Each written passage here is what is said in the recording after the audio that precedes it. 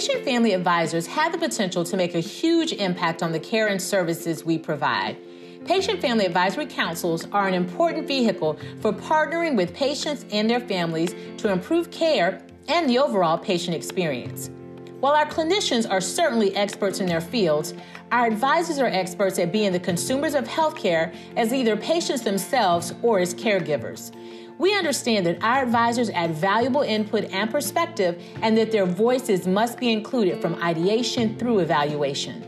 Our advisors help us to fill in the gaps between what clinicians conceive of patient care and what patients and families believe are of the most importance. As a healthcare system, we are committed to embedding the voice of our patients in all aspects of our work as true partners. We'll be talking with members of our Patient Family Advisory Councils, which we refer to as Community Voice. They will each share their why as it relates to serving our community voice and in their community at large. We hope their stories will inspire you to find your place with your local healthcare system. Today I'm joined by Caroline Strauss. Caroline is a wife, a mother, and an attorney who made the decision to be a work-at-home mom over the last few years. Caroline, thank you for joining us today. It's a pleasure. Would you mind telling me a little bit more about you, your family, and your professional background? All right, so I was born at Presbyterian Medical Center, and I thought it was important that my children were born there too. I got married in 2015 to my husband, Jason Strauss, and shortly thereafter I became pregnant with my first son. He was born at 30 weeks at Presbyterian Medical Center and went to the NICU there. I also have a daughter that's now 2.5 years old. Prior to becoming a stay-at-home mom, I was an attorney in the community. I had my own family law practice for approximately 5 years. Fantastic. So you talked about your son being born premature at Presbyterian Medical Center. Tell us more about that experience, and was that what inspired you to get involved at the community hospital? It is what has inspired me to get involved at the community hospital because of the remarkable care that I received and my desire to give back to families that were going through the same experience that we did. Basically, I had preeclampsia, and the only cure for that is delivering, and that onset at 30 weeks and 5 or 3 days. And so I had my son. He was born at 2 pounds 8 ounces. Oh, wow. Yeah. Very small. Kind of bigger on the preemie side, but still small. And he spent 72 days in the NICU at Presbyterian Medical Center.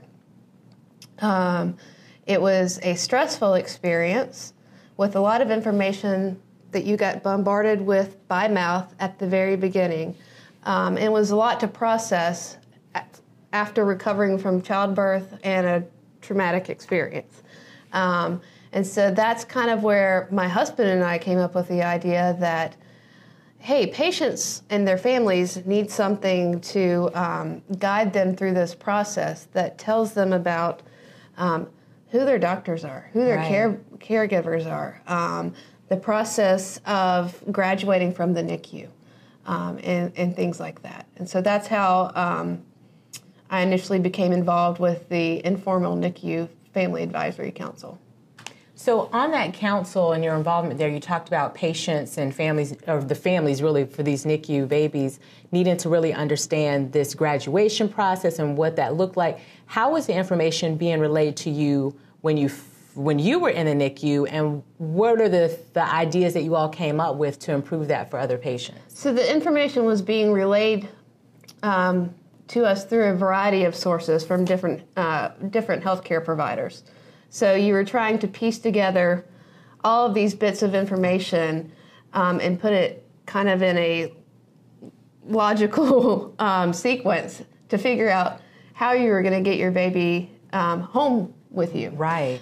So I thought it would be a great idea to have that all written down in some kind of guide that you could refer to throughout your stay, to give yourself some kind of goals for your child to reach, and to be better educated on what your child was going through. And so what did that look like? Was it a brochure that you guys created? Was it something on the website? What was the product that was created, or was there one? Initially, the idea of the product was actually a spiral-bound notebook, but over time that transformed into an actual page on the website for Novant. And it has a variety of sections, including who your caregivers are, places to go around the hospital, resources for the families such as the Ronald McDonald House, and various nonprofit organizations that help families of premature babies, and information about the stuff I spoke about earlier is the milestones that the child has to meet in order to graduate from the NICU. That's fantastic. And when you talk about that, it makes me think that was important for your experience and your families with your son, but that would be something that would be valuable for people with all sorts of challenges that they're facing in healthcare. Correct. I mean, it would be great to translate my experience into other aspects of healthcare. So you started off with the NICU, informal community voice, as we call it. Now you're a part of the Novant Health Presbyterian Medical Center community voice. So for the larger community hospital, how did you sort of end up in that place, and what made you decide that it was valuable? Why do you do that? Why do you give of your time in that way?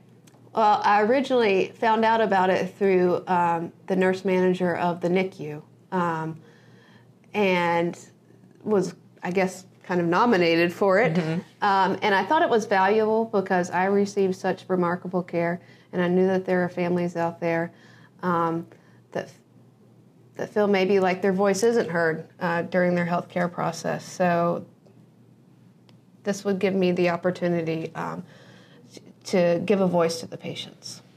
And I'm glad you said that. One of the things, and one of the reasons for community voice and PFAC is because having a different perspective is so important. Those who work in healthcare are going to see things through one lens, and having someone who's not in that day in and day out, makes a difference. What are your thoughts about that? Why do you think it's important to have that voice at the table? I think it's important because when you're in a corporate organization such as a hospital, or you get bogged down and mired down in corporate outcomes. Mm-hmm. So when you bring the patients in, it broadens your horizons, and in turn it enables the professionals to give better care to the patients. And when you and I had the opportunity to talk a few months ago, and when we met, you mentioned that you wanted to apply your skills while making a difference. And I think sometimes people may be hesitant to join the community voice because they think, well, I mean, I'm an attorney, that's not necessarily direct health care, or I'm a teacher. How did you kind of connect your skills to what you were doing, and see that your professional background and your education, that really does translate into the work that we're doing? You're right. It did take me some time to acclimate to the world of healthcare, and I'm still not completely well-versed in it. But what I thought I could do was take my skills as an attorney, for instance, the ability to write pretty well, right, and give them to the council. And I think I successfully did that because I provided a lot of content for the NICU Parent Guide. So while I may not necessarily have a healthcare background, I do have skills that I can apply to the projects that we're working on. Thank you. So what if someone's listening to this and they're trying to make a decision about, is this something that I would want to invest my time in, and they're sort of on the fence about it, what would you say to them? I would say give it a shot. It really is fulfilling to know that you're helping people that were in your position, that are currently in your position, to receive better health care. Thank you. And so you've gone through this journey with your son in the NICU. How's he doing now? How's your family doing now? He's doing great. He actually started in a pre-K program through Charlotte Mecklenburg Schools. and is thriving in it.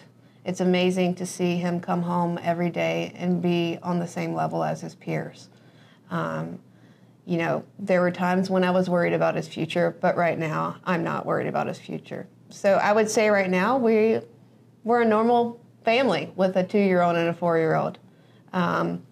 If you saw Edward on the street, you wouldn't know that he spent 72 days in the hospital at the beginning of his life.